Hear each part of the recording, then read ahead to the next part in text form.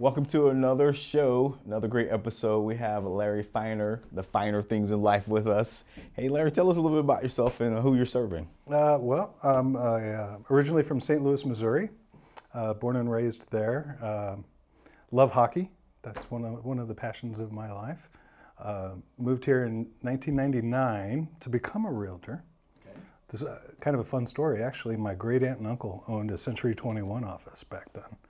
And they spent a decade recruiting me. And finally in 99, I said, okay, I'll be there in 2 weeks. And I did. And I came here and I got my license. And my wife followed shortly after that. And it was the best decision I ever made. Business was good right off the bat. We started a family. And so far it's been living happily ever after. That's awesome. So were you guys married at the time you came out? Yeah, Okay. yeah. We were married in 93.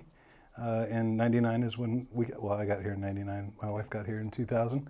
And because I had a house to sell in St. Louis. Okay. But I wasn't a realtor. I had to go through the process of interviewing you know how it is. Yes. And so we just, we're about to celebrate our 28th anniversary.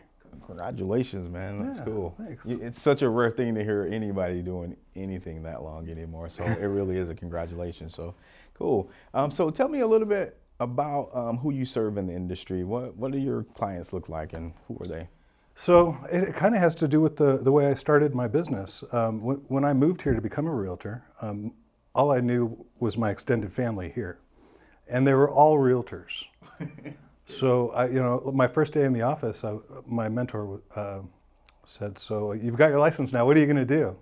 I said, well, I don't know, what should I do? He says, well, first call everyone you know and tell them you're a realtor. I'm like, everyone I know is a realtor. What are you talking about? He says, well, there's only one thing left for you to do. You need to cold call. So I did. I cold called FSBOs and expireds. And I was good at it. And I seemed to have the most success in, your average typical middle-class home, kind of like what I was raised in and where I live now. And those people became my past clients. And my current sphere of influence. And so that's still, 22 years later, that's still who I'm serving the most of is kind of your run-of-the-mill, not upper, middle-class folks. Salt of the earth, right? Yeah. Okay, cool. Thanks. So coming out of Missouri, what was childhood like? What was it like there? The first time I saw Missouri was actually me coming from Salt Lake City. So when I flew in, I was like, man, I see green again. It's nice and green and lush. What was it like for you? Well, the cool part is that you actually landed, because most people just fly over. They don't call it flyover country for nothing. No, St. Louis, it's all I know, really, other than my time here. It was, very green, very hot and humid in the summer. In the cold, it was very cold. Some snow, lots of ice. And then there was those 2 weeks in the spring and the 2 weeks in the fall that were awesome. Other than that, it was your basic normal childhood. In St. Louis, though, I think if you're born there, you get injected with something about the St. Louis Cardinals baseball team. I'm still a Cardinals fan.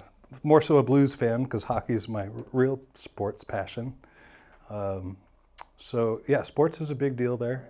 And family, work. Just everyday things, right? Yeah. Everyday things. Yeah. So I remember the first time I walked in your office, and you clearly can see that you definitely love hockey. Where did that come from? Where's that passion coming from? So, wow, this is going way back. I don't know how many of you remember 1975, but I do. And so I was 6 years old, and there was a 14-year-old boy that lived across the street. And to a 6-year-old, a 14-year-old boy is like a god, right? Well, he was a hockey player. And every now and then, he let me play hockey on his driveway with him. And I wanted to play hockey, so Mom and Dad got me into skating lessons. They didn't let me play hockey right away, though. I had to be a good skater first. So my sister and I both took figure skating lessons. And it turned out to be the smartest thing ever, because from the first time I stepped on the ice, I was one of the best skaters, and therefore, for a 6-year-old, one of the best hockey players in town. And just the passion grew out of that.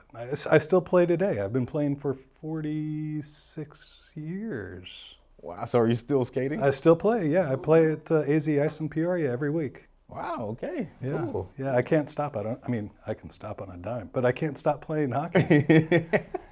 I caught that. I guess I heard that. Well, so tell me about your day-to-day business. We think about real estate agents and they're having fun and things like that. What's your day-to-day look like when you're running your business? What does that look like? Gosh, you wear so many different hats. Not long ago, about 3 years ago, I guess, I hired a company to handle most of my marketing. So I don't even do much of that anymore. And the marketing is geared directly towards my sphere of influence and past clients. And so frankly, it's not thousands of people, it's hundreds. But it's heavy marketing with multiple touches a week, with postcards, sometimes multiple touches a week, but definitely per month, with postcards and with email campaigns and with HomeBot and just some really neat, innovative ways to touch your clients. And I started that with the mindset of, I started seeing too many past clients sell their house with other agents. And I had to make that stop or at least slow down. Right. So I hired this company out of California called Fusion Growth Partners. Okay. And they've been fantastic. And it's rare for me to find a past client now sell a house with another. It's going to happen next week. But it's rare for it to happen anymore. And I'm really happy about that. And that's let me really focus on the other aspects of the business that are just as important. It's the managing the people, it's the accounting, it's the managing of the current clients that are either in the car or have a sign in their yard. That's the part that I enjoy working on the most. Of course, the other things have to get done, right. And so it's all day, every day. All right, it's the hats, right? The multiple hats. Right now, the market that you're in, what are you finding that is, I guess, your most difficult situation that you're dealing with right now? Man. So representing buyers in a market like this is, without a doubt, the hardest thing. I mean, I went through it in 2006. Yeah. So if you can imagine, it's worse now than it was then. Wow. Everybody wants to buy a house, but no one wants to sell a house. It can be frustrating. So representing buyers, dealing with, 30 offers on per listing and over asking price and waiving appraisals and escalation clauses, and I'm starting to, put those tools to good use, but even that doesn't cinch the deal. Right. So, that's a lot of work, and it's tough. So, I always think about, I guess I have to come from this way because I came up in the industry in lending, so I have that hat on most of the time when I'm thinking and speaking. The appraisal and waiving that, it can be tricky. How do you deal with that conversation? What does that look like for you, your clients? I have a client right now who actually brought it up to me because, I was giving him the status reports on the deals that he didn't get. And I was telling him, well, this one went 30,000 over and you only went 15 over. And this one had an escalation clause. And so, I want to suggest that to my clients. But some of the clients have to come up with it on their own. Sometimes it needs to be their idea and not mine. So in this case, this was today. We got the good news that we got it under contract. And it was his idea. What about waiving, put a limit on it, Larry. Let's waive the appraisal contingency. And I came up with some good language, ran it by the brokers, and boom, we've got him in escrow. So, congratulations, yeah, right? Yeah. 30. I'm hearing that from a lot of buyers agents right now, that's really the big deal. Not enough inventory. Well, and so there's tons of buyers out there just don't have deep enough pockets to be able to say, yeah, if the appraisal comes in $20,000 low, I still want to buy it, because they'd have to come up with $20,000 as part of their down payment, in order to still get the loan that they're applying for. So some people are just out of luck, unfortunately, but those that are well-heeled enough to do it, again, sometimes it has to be their idea. Right. Because you don't get that well-heeled without being a little cheap anyway, right? Yes, this is true. This is true. So. Well, what do your non-realtor relatives think of you, and are there any misconceptions they have about what you do? Oh my God. Oh yeah. So I'm the guy that only works 30 hours a week, okay. But makes $3 million a year. So those are the major misconceptions. There is a certain amount of freedom that you have being your own boss. I do, not lately. I do travel a lot, and I don't have to ask permission, and I don't have to put in for vacation. So when people see me travel, they see, oh my gosh, he's got the life. It's so good, and I'm not complaining, but a major misconception is that he barely works, he makes a ton of money, and he travels every other weekend, and none of that's true. That's funny. I know there's agents that do that, but they're typically not making any money. You have to be working, right? Well, that's, I guess, probably the St. Louis thing too. I have to work. Right. I'm not happy if I'm not working. If I don't have anything to do, I'm pulling my hair out and I'm thinking, I need to get to work. So that's interesting. I can appreciate that. I think that's kind of a dying thing there. So tell me about, you say maybe it's just in you. Did you see your family growing up doing that? That's just what it was, or what was that like? So my dad he worked from the age of 15 to about 60 for the same company. Wow.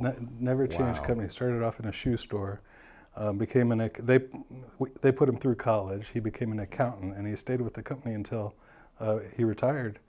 And he worked his tail off for every single one of those years. So seeing him do that was a great role model for me. And I think I'm just as happy in my work as he was in his, for sure. That's all we can ask for, right? Cool. Thank you for sharing that. I appreciate that. Just thinking about, again, going back to the business side of things, and dealing with your customers and clients, and having to wear all the hats. What do you do to deal with that, like stress wise? How do you balance? It's easy. Scotch. I figured you were going to say that. Well, sometimes bourbon.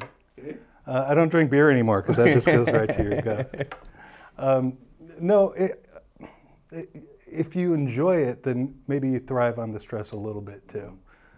So I don't feel like stress is necessarily a bad thing. It can be a good, positive, motivating factor as well. Thank you for sharing that. I appreciate that. You're the second person I've heard say that today, so good, cool. It's great. It really is. It's just how you take things, right? How you perceive things. So when you're moving forward with the contract, you're ready to get these people closed out. What does it look like when you're wrapped up on the back end? How do you continue to keep in touch with your people? Like, not when you put them in the marketing tool, but like this the 30 days or so after. What does that look like for you? That's kind of a celebration, really. Of course, that moment you put the key in their hand and tell them to open the door, because up until then I've been the only one that's opened the door. That's kind of a cool thing. When I'm showing homes, they don't get to touch the keys, but when it's recorded and I'm giving them possession, I get the key out of the lockbox and I put it in their hand, and that's kind of a special moment for me anyway. I think it is for them. And then I'll follow up with a handwritten thank you card, and depending on the client, a small thank you gift, just a token thing, maybe a welcome mat or something like that. And then 14 days later, I follow up with a phone call just to see how everything is. I had one client tell me about, it's been great except the water heater. It just started leaking this morning. So I gave them the phone number to Platinum Home Warranty, and boom. They may not have even realized, hey, this is covered. They might have gone out and repaired it themselves. Right. So yeah, so 14 days definitely, is a personal phone call. And then from there it goes into my marketing system. I like those. Those are nice little touches at the end. Thank you. So are you a reader? Do you read much? I used to read a lot of books, but I guess not much anymore. My wife reads constantly. She's in the middle of 3 books at a time, always. I don't know how she does it. I do, when I was younger, when I was a kid, actually, this is kind of fun. There was a book called The Bobby Orr Story. I haven't heard of that one. So, and this is around the time where I was just starting to play hockey. And I still have this book. It was a hardcover, The Bobby Orr Story. Bobby Orr was a famous defenseman for the Boston Bruins. Most of his career, he was with the Boston Bruins. And he changed the way defense is played in the National Hockey League. Before Bobby Orr, defensemen were very defensive. They hardly ever rushed forward with the puck. And they didn't get many goals or assists. Their thing was just to defend the zone. But he changed all that, and he was one of the greatest hockey players ever. And for several years, he actually led the entire league in scoring and goals and assists and the whole 9 yards. Still a very charismatic guy in the Boston area who I love to listen to.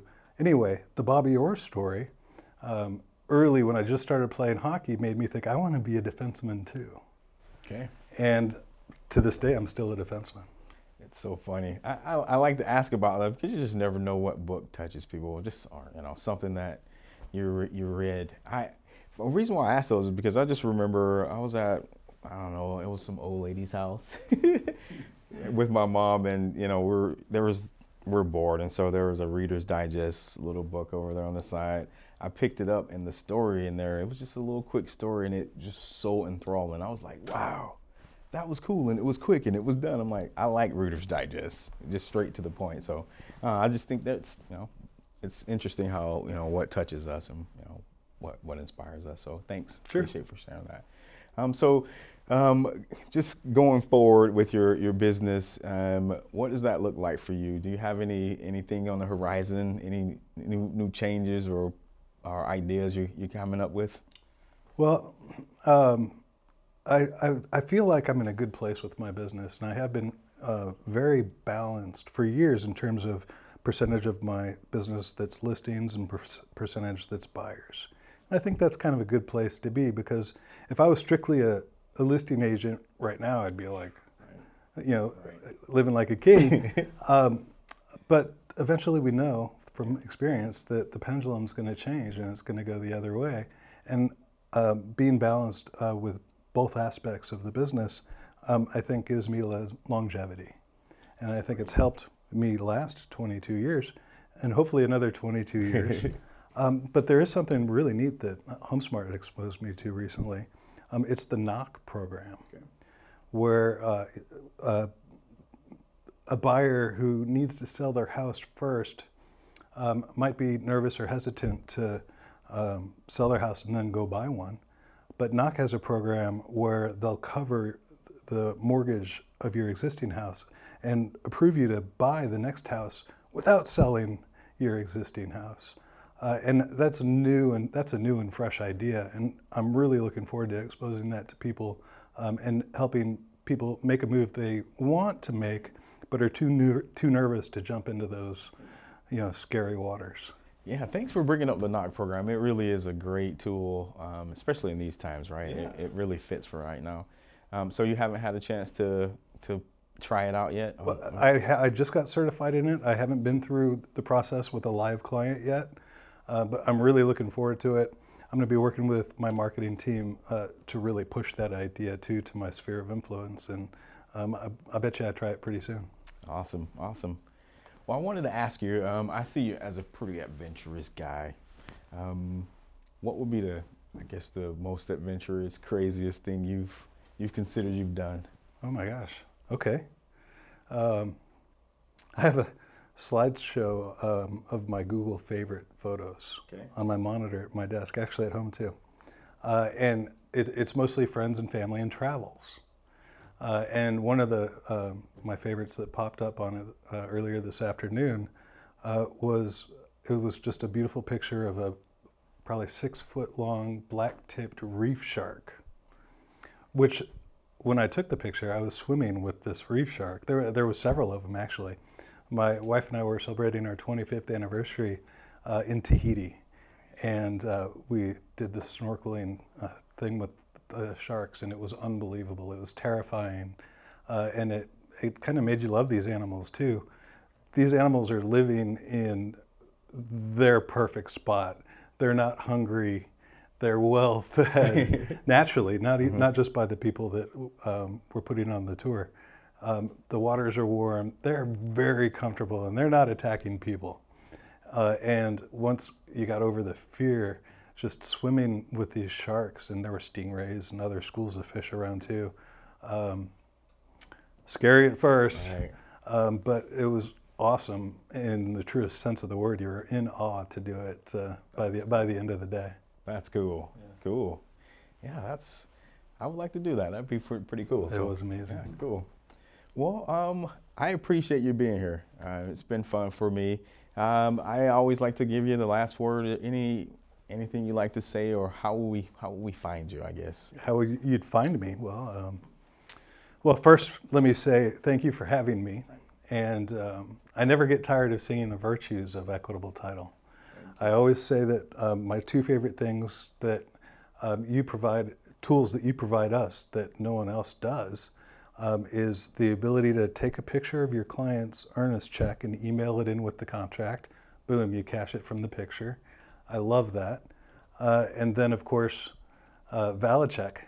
When the deal closes and it's time for you to send me my money, it comes in an email, and how cool is, I don't think anyone else is offering that either. Pretty slick. I love those things. So thank you, and equitable title. I can be reached, the easiest place is knocking on my door, or you can go to larryfeiner.com. I love it. Knocking on his door.